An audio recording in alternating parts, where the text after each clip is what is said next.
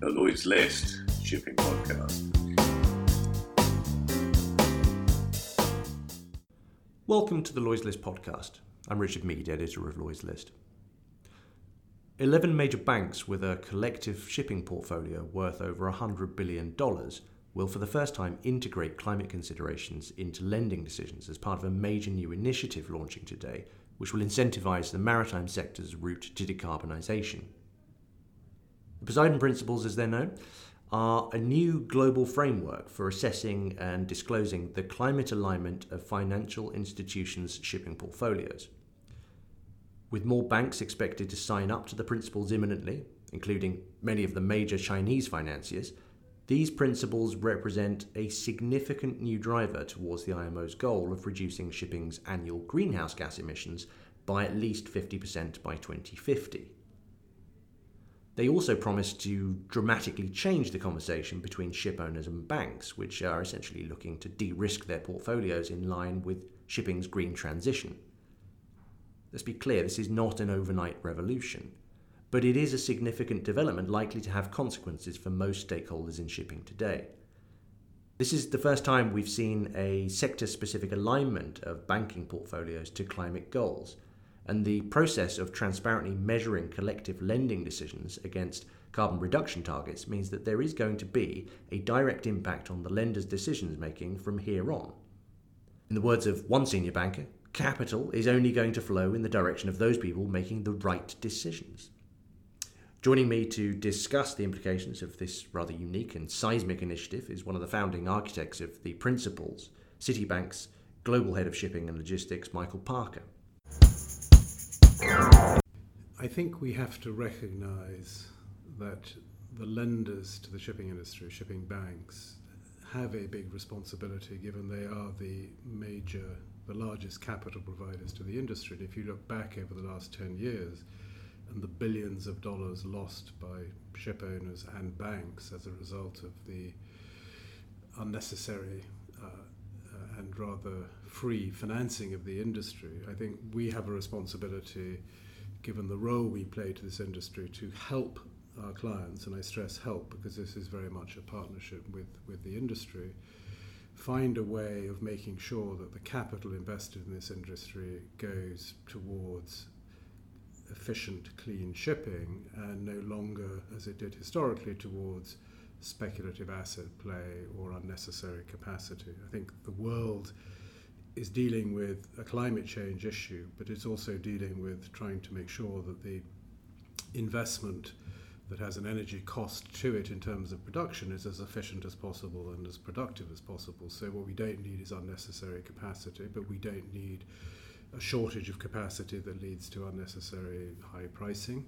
So getting that balance right, I think it's important that the banks, not only looking at the business decisions they make, take climate change into account. And what we're doing is we're picking up on all the other threads that the society, in general terms, is bringing to bear, both on investment through the whole ESG initiatives, what the UN has led through the Climate Change Council, and when the IMO came out, as it was required to do by the Paris Agreement, to show its commitment on behalf of the shipping industry, because shipping and aviation were kept out of that, it was a logical thing for us to say, look, we acknowledge the importance of this, and using the auspices of the Global Maritime Forum, I think this is very important. Without the Global Maritime Forum, of course, banks could have done this, but I think the creation of the Global Maritime Forum provided that support through the partnerships of that forum and the advisors, the expert advisors, to actually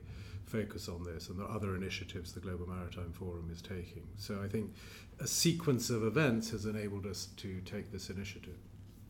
And the specifics of the initiatives are that the signatory banks are effectively committing to transparency at a portfolio level in terms of the amount of CO2 their portfolio is responsible for emitting. The idea being that as we progress towards 2050 and the IMO adjusts its trajectory in terms of measuring emissions, that you banks are being completely transparent about how much you are responsible for, and you can make decisions accordingly. that about right? Yes, but I think what's important, and what I didn't say earlier, is we've used the Equator Principles as a sort of precedent of what banks The Equator do. Principles, just for the benefit of our listeners, are... They're a commitment by now 97 or 96 or 97 signatories from 37 different countries, and they're all financial institutions, to be responsible around project finance. But what they do is report transactions done in each year. They don't actually have a sort of target to which they're aiming. So it's, if you like, it's a commitment to being responsible. What we're doing is taking that as an example of collective engagement by the industry and actually saying, we know this is going to get tougher. And I think what's important is, for those people like you, Richard, who are a little bit sceptical about this, is we're taking what we can today. And what we can take today is we're using our secured portfolios. So you have ship mortgages, which are transparently available if you go to a register. We're taking the trajectory from the IMO commitment to 2050, which is made up of several vessel trajectories. And we're taking the emissions the DCS system requires ship owners to provide through flag state to the IMO for the calendar year 19. So we're taking three pieces of information that we're either entitled to or have ourselves or available in theory publicly, and using that to calculate this alignment. So we're not, until the IMO came out with both its target in April 18 and also the DCS system, we would have been wrestling with, well, what assumptions do we make? And in our drafting sessions, there were people who argued we should use the estimated process and all the rest of it. And I understand that. And we've said very clearly in the principles they will evolve as the IMO comes out with better, clearer and less, the sort of VHS Betamax type debate. I mean, when there is an acceptable global standard, of course, the principles will evolve to that. But I also feel that the consumer, in this case, if you like, the user, if you like, the ship owner, once they are required to provide those emissions, many people have told me they'll make them public themselves. So I think the issue of confidentiality that exists on the IMO database, the information belongs to the ship owner. If they choose to make that information public for their own commercial benefit, then naturally things may move much faster in terms of coming up with different sets of metrics. But the key thing is the commitment by the signatories to align to the IMO. There are two important points I want to make. One is, we've used the IMO because it's the global regulator. We're not stopping any individual signatory doing more things in line with their own domestic regulatory agendas. So we've not included any targeting in the principles other than the 2050 target for the time being. If an institution individually wishes to have its own targets, there's nothing in the principles that stops them doing that. And I think the second thing is, this is not exclusive. We want every serious shipping lender globally to sign to these principles. But the broad point here is that what we're seeing is transparency from here on. So decisions that are made from here on in terms of investment, in terms of where capital flows, there will be a significant change in the way that we can look at what impact that is having in terms of the alignment with 2050. We can see where the industry is heading in terms of efficiency and the greening of the assets.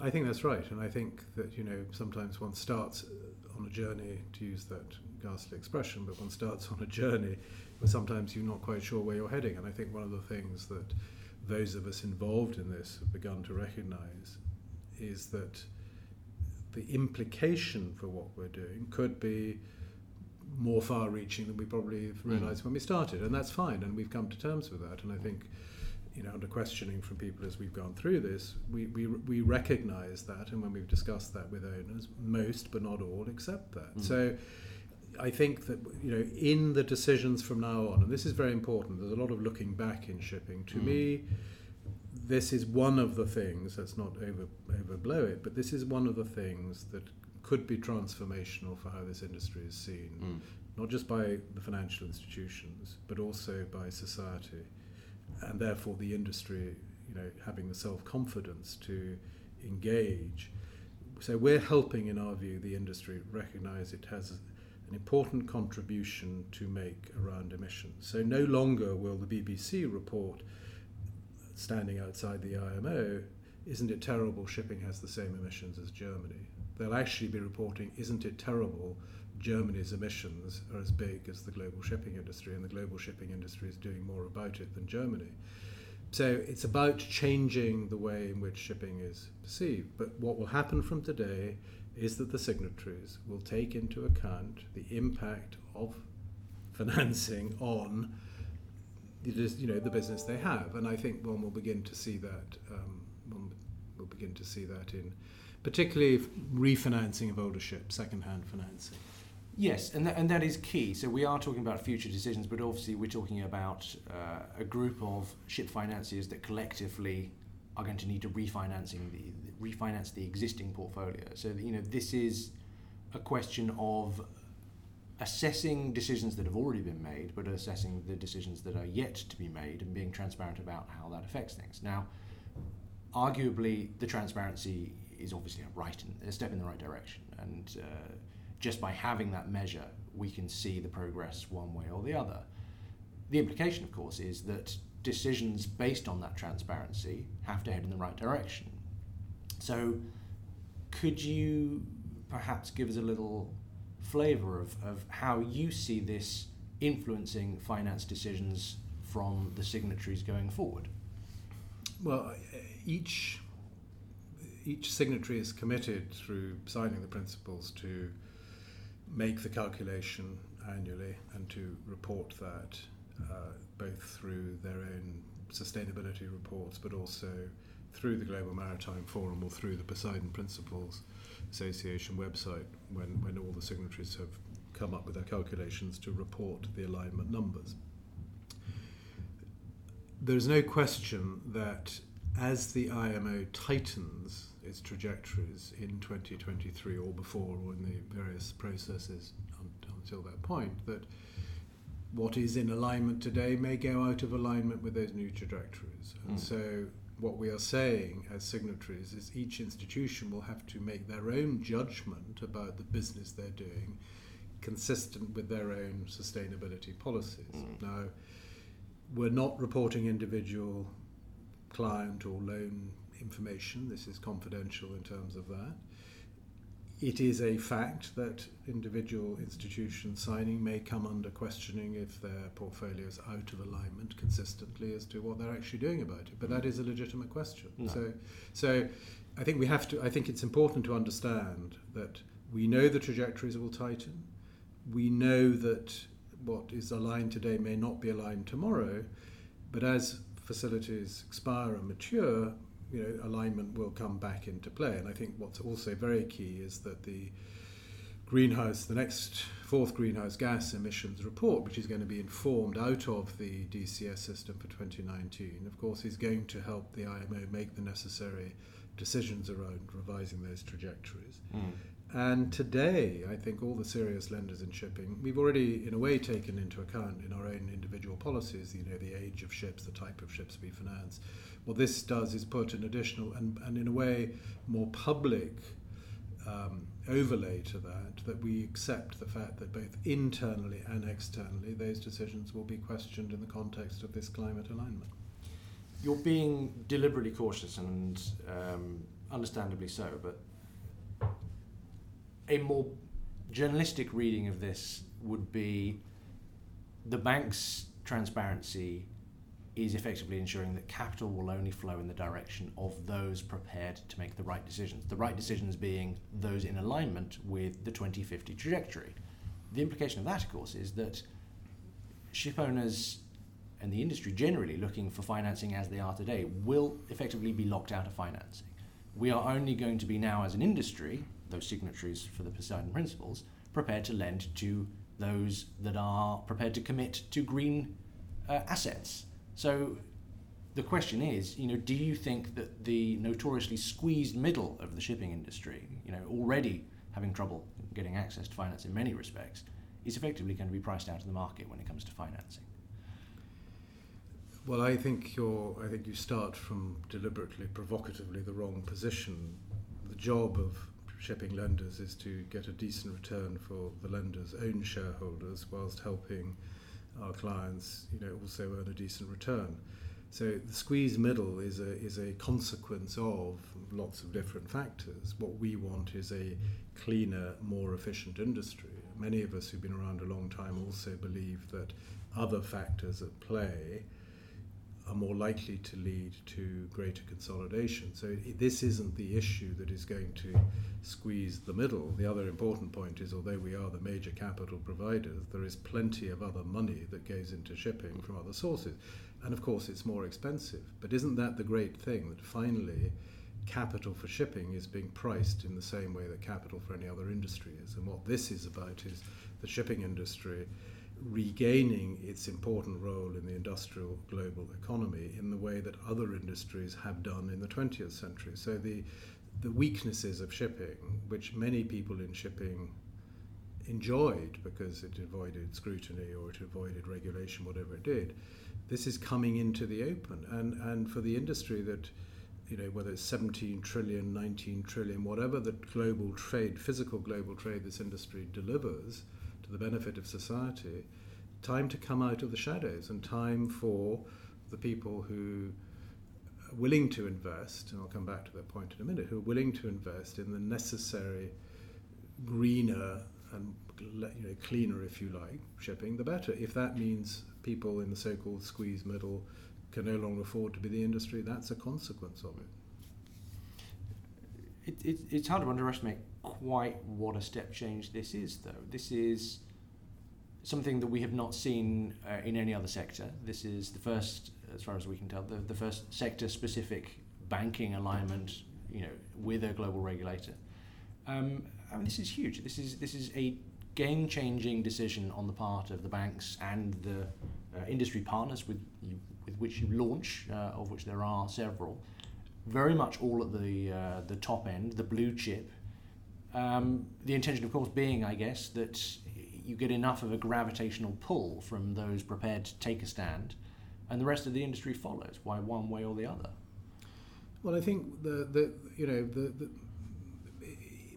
unique aspect of shipping through the IMO being a UN body allows us to do this, and it was very important that because we're not following what the European Union, the US Coast Guard, any other national regulator who have their role in regulating shipping, but we're following, the UN body that regulates shipping through the IMO, the UN with the Sustainability Development Goals, the UN through the G20 Financial Stability Board work on the TCFD. TCFD is to do with the transition of businesses and banks' portfolios to the consequences of climate change, and it's an important thing led by originally Mark Carney, who was then chairman of the Financial Stability Board, and Michael Bloomberg. And this is, you'll see the accountants, you'll see the banking regulators today talking about this. Are businesses ready for the consequences? And this has a huge impact, not just for the strength of the business, but also in terms of the equity value, if you like, of businesses. And so actually I see, we talk about, the shipping press talks about all the equity analysts being stood down by banks and other people. This is probably the low point. I think as a consequence of this and other things, shipping is going to become really investable as this transition takes place. We're going to see significant investment coming in aimed at greener shipping. And what we're helping to do, if you like, is to set the guidelines, the rules around what that is, because then people are going to see we have to invest in this because global trade is going to grow by X, but it can't grow in terms of emissions. We want to invest in the technologies that are going to make that happen. Within the industry, people are going to say we want to consolidate, so we've got the economies of scale to continue to do that. Now, we know there's going to be this transition, and I think what's very important is that the people making the financial decisions, whether it's the equity decisions from the companies, whether it is the lending decisions from banks and others, that we focus very much on investing in those things that are consistent with the global regulators' commitment, which is consistent with the UN climate change conference decision. If you think of what the UK government has just signed up to, it's actually much tougher than even what the IMO is doing. So this is not out of tune with society. Now, if other industries, and they have good reasons, the national borders interfere with a lot of other industries, but if shipping can set an example through what its primary capital providers are doing isn't that great.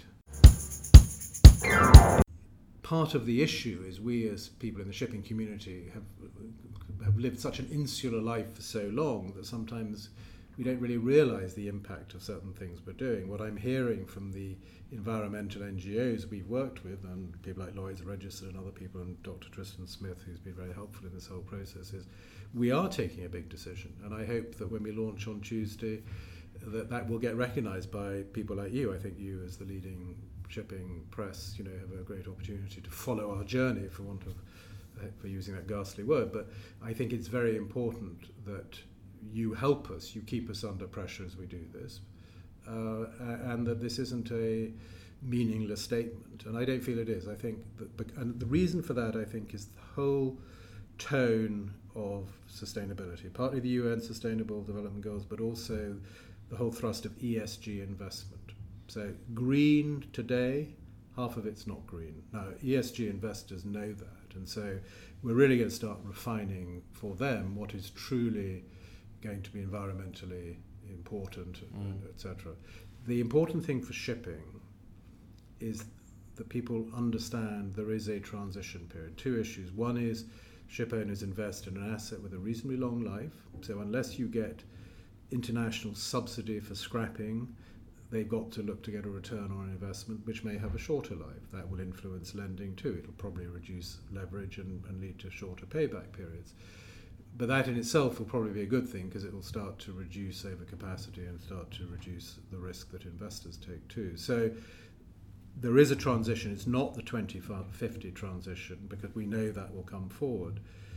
But the next big issue, I think, where the financial community will be able to help, is clearly going to be something like the carbon levy, where the carbon levy, if used by the industry with appropriate independent management, obviously, to kickstart or to accelerate the investment in technology and alternative fuels, then again it won't be this long journey shipping tends to take on the regulatory front. It'll become a much more accelerated, investable journey for infrastructure funds, for equity, and so I think over the next 2 or 3 years the nature of the industry is going to go through a faster change than may have happened, and this is just one of the accelerators of that process. I mean, generally speaking, green finance as applied to shipping as opposed to most other sectors where it is growing. We saw a couple of green bonds last year with Japanese companies, but I mean, of limited scope. I think one was a scrubber, the other one was a propeller. We haven't really seen green bonds applied properly to shipping.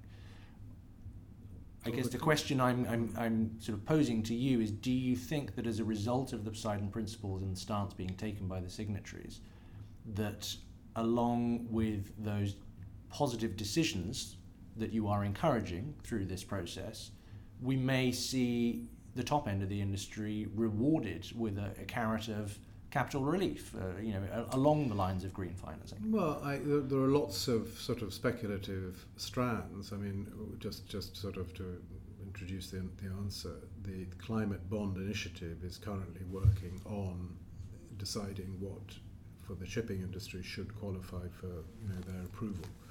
None of the existing, sorry, I shouldn't say none, the ones you've referred to would not get, scrubbers are not green in that sense. So I think at the end of that process, which I'm sort of slightly involved in, is giving views on at least, is that will be, it's being informed, put it this way, it is being informed by the Poseidon Principles process. So I think the discipline we're showing as lenders will be deployed in terms of looking at what the capital markets should be entitled to label as truly green. So I think by the end of this year, hopefully, that will be clear. So we'll have a global standard through the Climate Bond Initiative as to what is genuinely green, which is why things like the carbon levy become important, because if you're going to monetize that funds flow and raise capital from it, you need to have independent assessment of whether something truly is green or not. But I think the issue sort of raised in the question goes to the weakness of shipping historically. I mean, I personally, and I've said this to you in one of your forums, I think I said, and you got it exactly right. I didn't I said anyone who needs finance for a scrubber shouldn't be in shipping, and that's clear what it means. I didn't say you shouldn't do it, and we will finance scrubbers for our best clients if they wish us to. I'm not taking a position on that in that sense, but I think scrubbers are a little bit like sort of the Y2K issue. It's a sort of 20th century problem caused by a weak industry conforming to poor regulation. And in a way, people will look hopefully at something like the Poseidon Principles and start looking forward instead of looking back. But what we also want to do through the Global Maritime Forum is to say to the wider regulatory environment, we have an industry here with so many different associations and trade bodies because of all the different sectors of shipping. But we don't get listened to on capital. So the Basel Committee, for example, engages with the Aviation Working Group if its affects the aviation sector. No one talks to shipping. Now maybe, hopefully, through something like this, the Poseidon Principles Association, which hopefully will have 90% plus of the ECAs and lending banks in the next year or so, maybe something like the Basel Committee will say, well, actually, here is a body that actually we can engage with to talk about capital issues and shipping. Because it goes to your point, should there be capital relief? Well, if you talk to European banks facing Basel IV, that's going to make shipping finance even more expensive. And so you'd have to say to the regulators, well, you're making it even more difficult to provide capital even for positive projects that may actually be helping, et cetera, et cetera. So I think if as a result of this we are helping put shipping in the same perspective as other industries that get a fairer and better hearing in other regulatory environments, then that's a good thing too.